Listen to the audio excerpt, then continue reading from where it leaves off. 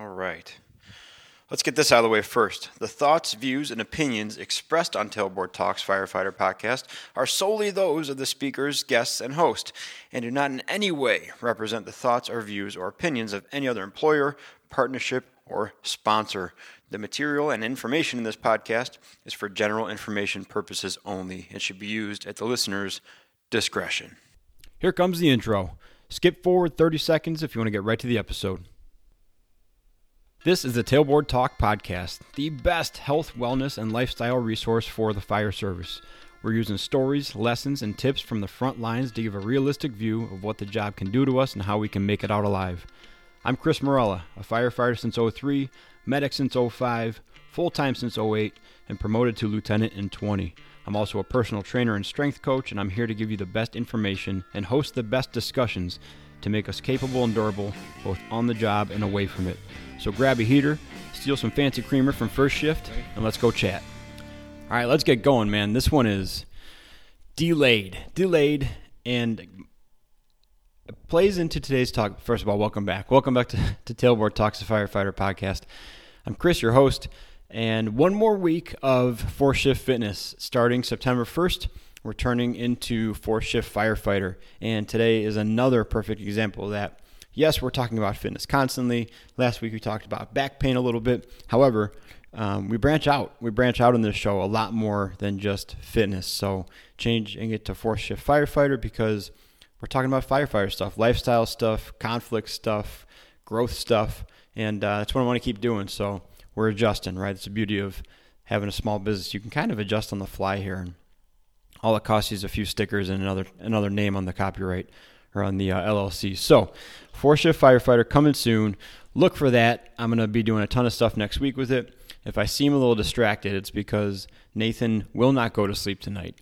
It's 9 o'clock. He should have been sleeping an hour ago, but he's just not giving up tonight.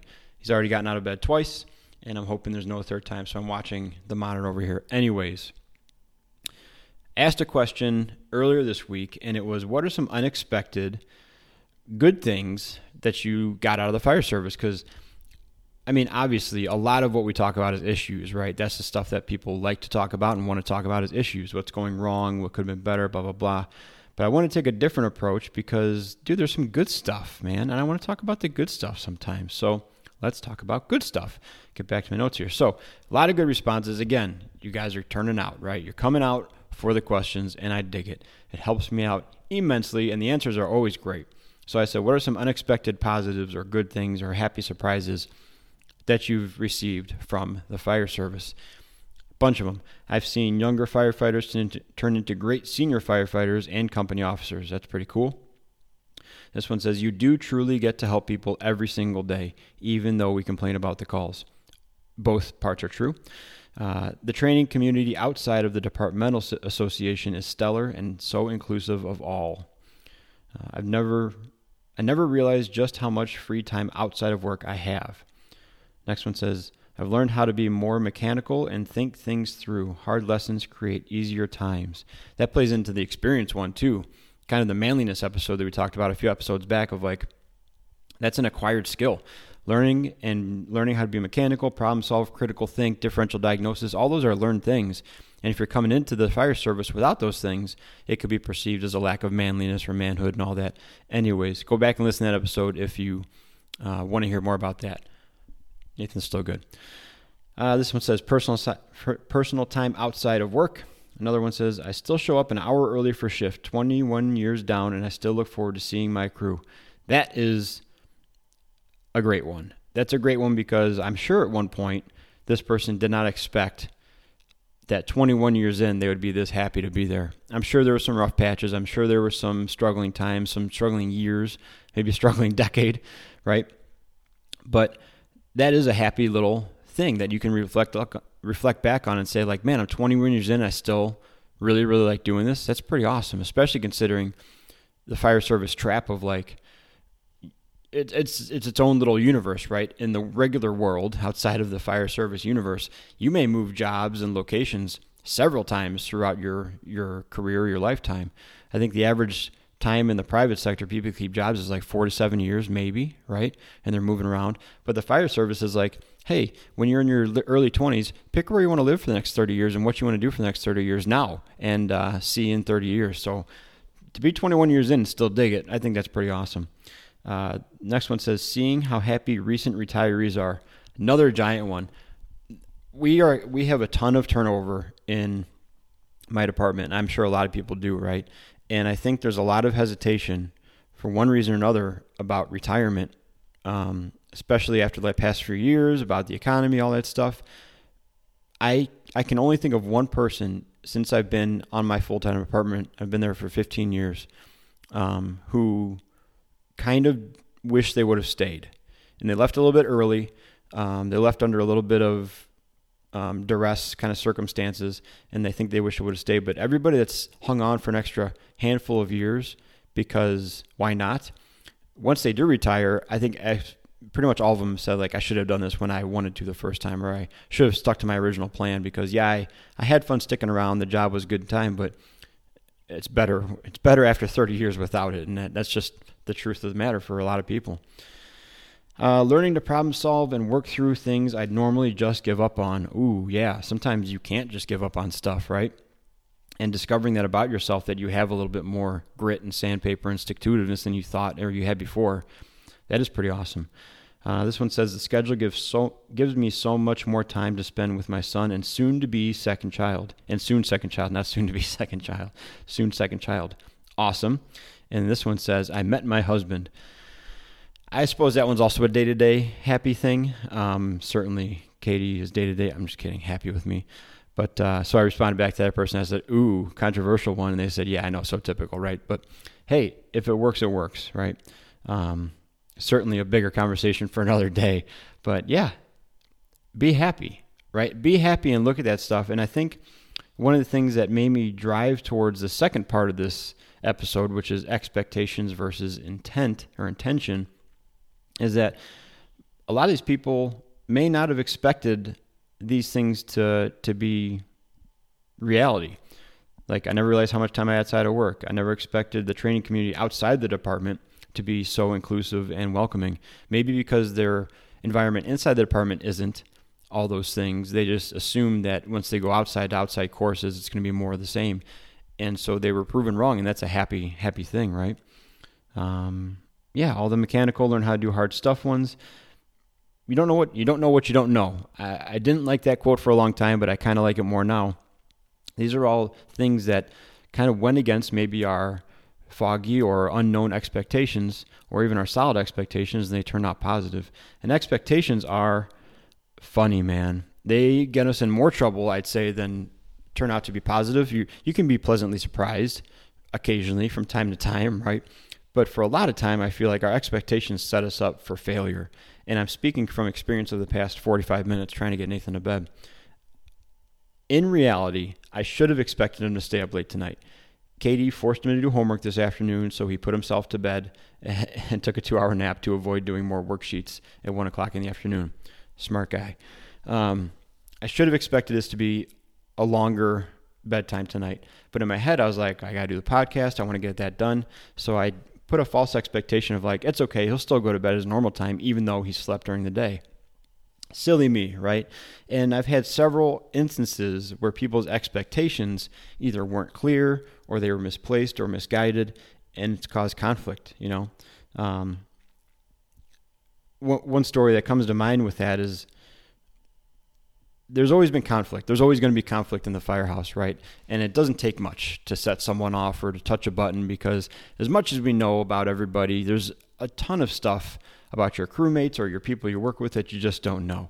And so you may say something or do something that really strikes a nerve that really nobody thought was going to be an issue. And one particular time, someone said something. They said something, and they were vocal about it, and a person took great exception to it, right? And turned it into a thing.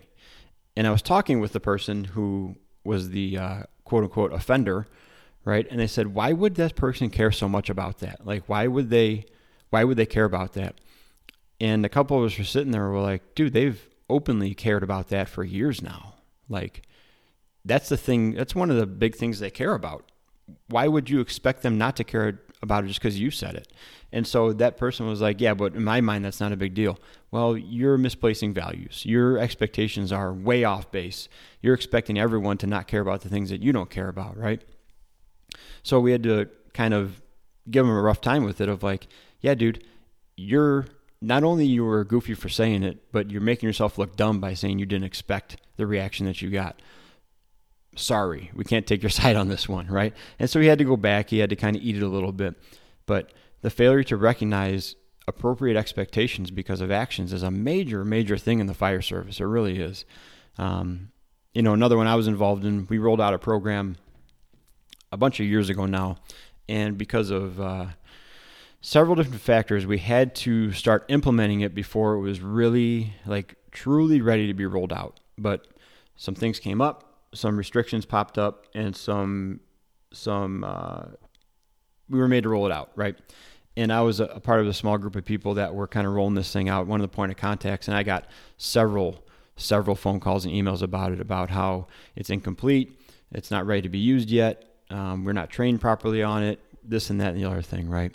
And one of them I remember specifically, one of my good friends called me up, and he was hell-bent for leather. He was so pissed. And he called me at 7:05 in the morning. We were getting on shift, and he had just caught up on the recent events and saw that this thing was implemented, and he was not happy. And he called up and immediately started giving me every problem with it that I already knew existed, and also looking for answers that I didn't have. And I told him, dude, I hear what you're saying to me. I have no more answers to give you. Everything you read in the email that you got is all the information I have. That's why I put it in the email. As new information comes out, you'll get it.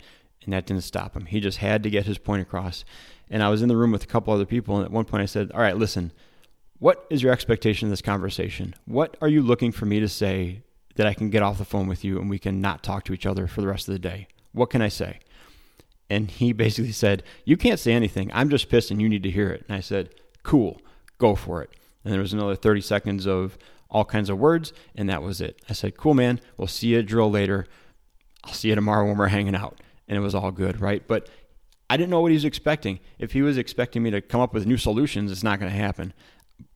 As soon as I said, what are you expecting out of this conversation? He let me know exactly. He wasn't expecting anything but a punching bag. And I said, I can be a punching bag for 30 seconds. So having false expectations, setting expectations, all those things are so incredibly important in the fire service with our personal relationships and all that stuff. I'm sure you can think of other times when you assumed one thing or expected one thing and something completely opposite happened, or everybody was seemingly blindsided by this thing. How could this happen? I never expected that. And then when you step back a year later, whatever, you're like, how could we not expect that? How was that a surprise? Now we look foolish for not being honest with ourselves about this being a potential and most likely the scenario that's going to happen, right? Now, intentions, and I don't know why I link these two together, but I wanted to kind of talk about expectations versus intentions, because oftentimes we think about the intent of what the person's trying to do. That kind of ties back to the expectation of what they're going to do or how something's going to go. It's kind of made me think of something else too. We had this class probably about a year ago with one of the guys from the police department, and he's the specialist in mental health, let's just call it negotiations, right? He's part of the team of people that goes out to emotionally distressed persons and kind of deals with them before we get called, or determines if we need to get called to transport them to the hospital. And this is on a state level, this is what he does. And since Illinois has really tried to expand their mental health offerings with the suicide hotline and all the supportive things they're trying to put in place,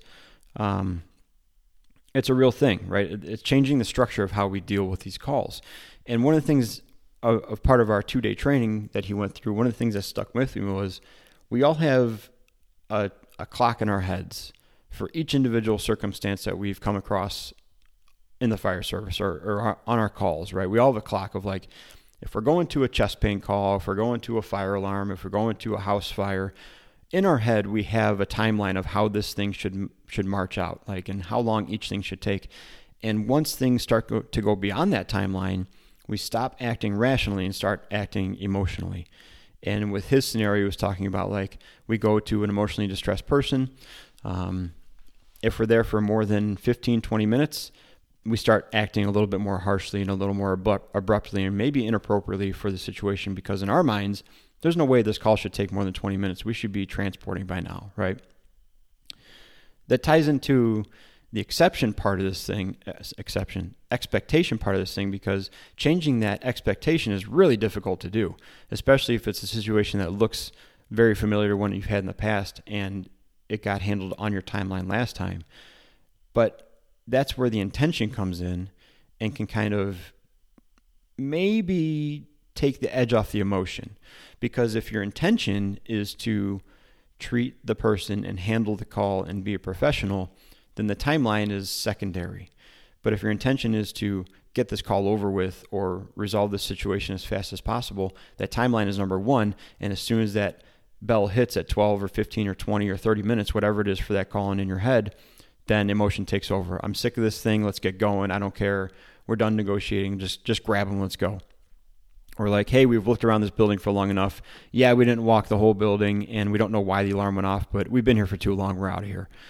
There's a million different scenarios this can play into, right? But our intention, it's difficult to shift our intention from emergent and quick resolution and get an answer as fast as possible into, hey, let's problem solve. And sometimes it's going to take a little bit longer, but we're going to kind of do it the right way and make sure we're good, right? And so intention is incredibly important. Intention is just why you do something, like your reason for doing something. I had a definition pulled up, but I closed it and I'm not going to go back to it. You guys know what intention is, right? The intention, good intentions, bad intentions. What's your intentions behind this? One of the big things in the mental health space is setting intentions for the day or setting intentions for your role, right? And I like that. I've shared a while ago, I use a gratitude journal, less now than before, because things have kind of calmed down and it's easier. Like the tide has gone down a little bit, so the ships are chilling out a little bit, but just for now. And when stuff gets hectic, I'll go back to the gratitude journal because it's easy to lose sight of that intention and just run off of emotion. But for me, what really worked better was, yeah, you can set an intention for the day of whatever you want it to be. That's far too broad and far too general in my brain. And from situation to situation, emotions can take over and you lose sight of the overall intention because it's just this thing that you state and you shove it up in the cloud and then it's supposed to just cover you the whole time. Doesn't work for me that well. I have to do intentions almost incident by incident, hour by hour, or task by task. And again, today is a great example of that. I could come home from work today and say, my intention today on my first day off a shift is to be present with my family. And that's a great thing to say. And that's a great intention to have. And it's probably the right one, right? But then I'm trying to get something done or answer an email or talk to Katie and the kids are just all over us, right? And all of a sudden we're saying, just go in the other room so I can talk to mom, or just leave me alone for 10 minutes so I can finish this, then I'll pay attention to you. It's easy to get sidetracked from that overall intention of being present. In those moments, those small moments, I'm not present. What works for me is saying, okay, dude, I can't play with you right now, okay? But in 15 minutes, I'm going to play with you for an hour. And then sets the expectations also, right?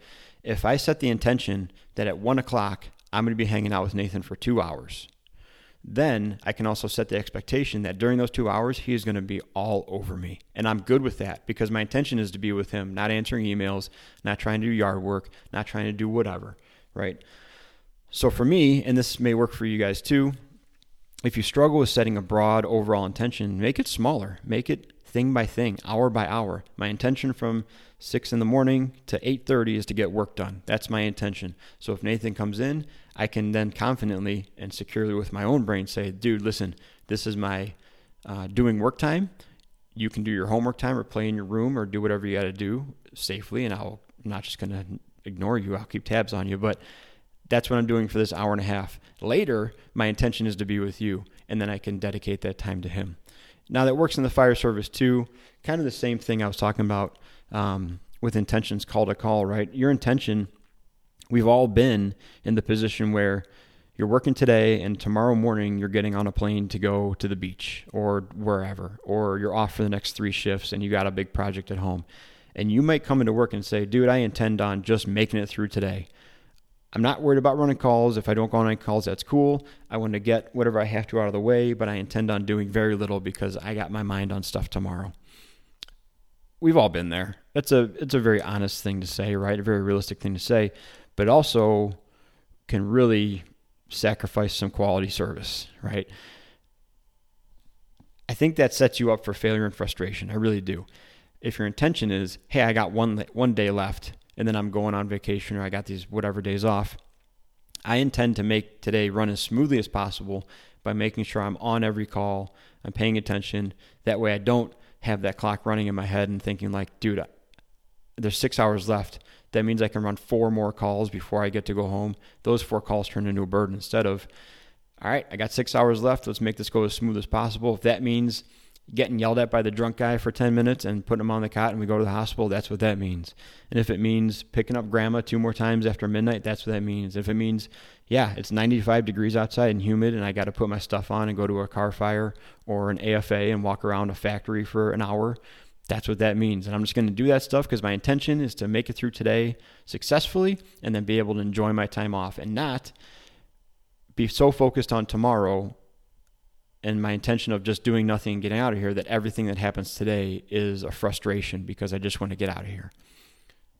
Hopefully that's relatable, but also not relatable. It's definitely relatable to me. I've been in that position before. I've done my long stretch on the ambulance when the days are just beating, right? And I posted the other day when I got off shift, our call times, and from midnight to 6 a.m. we ran a call per hour, and it was not awesome, right?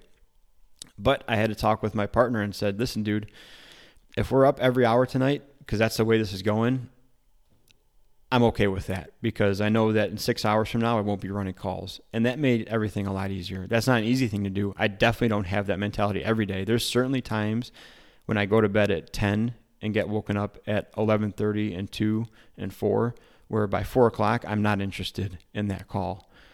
But on those times when you can put the intention out there that like, yeah, calls are going to happen. My intention is to handle them professionally and do my quote unquote best or do a good job.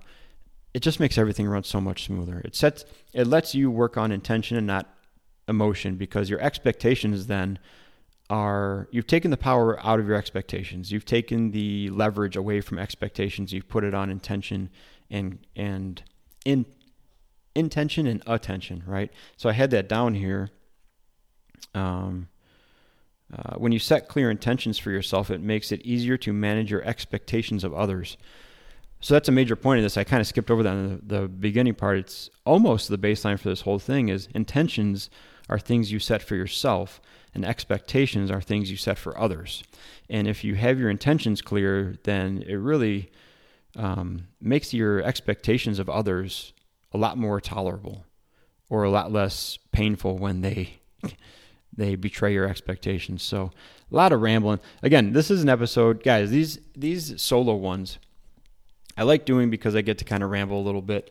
But like I said, if you start listening to this thing and now you look down and it's 23 minutes in and you haven't listened in the past 8 minutes and it's been playing in the background because it made you think of something and you've gone off on that experience in your brain, that's so cool to me. I really like when that happens when I'm listening to podcasts. So if that happens to you listening to this one, I would consider that awesome. So I hope that happens to you once in a while. If not, then my bad. No, you're bad. Whatever. Someone's bad. All right. As always, guys, if you like what's going on here, you can donate to the show. Keep it going.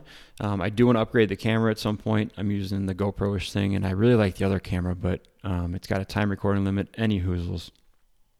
More importantly, switching over to 4-Shift Firefighter next week. Super excited for that. Guests coming on I've been talking to, and we're scheduling times for that now. Very excited for that. Very excited. I feel like we're opening up here. We're getting going. We're building some steam. I'm going to get out to more speaking engagements, more conferences, stuff like that. Nathan stayed in bed now for 27 minutes. Big bonus. So let's end it there. Let's all keep working on being more capable and durable, both on the job and away from it. And starting next week, be a 4-Shift Firefighter.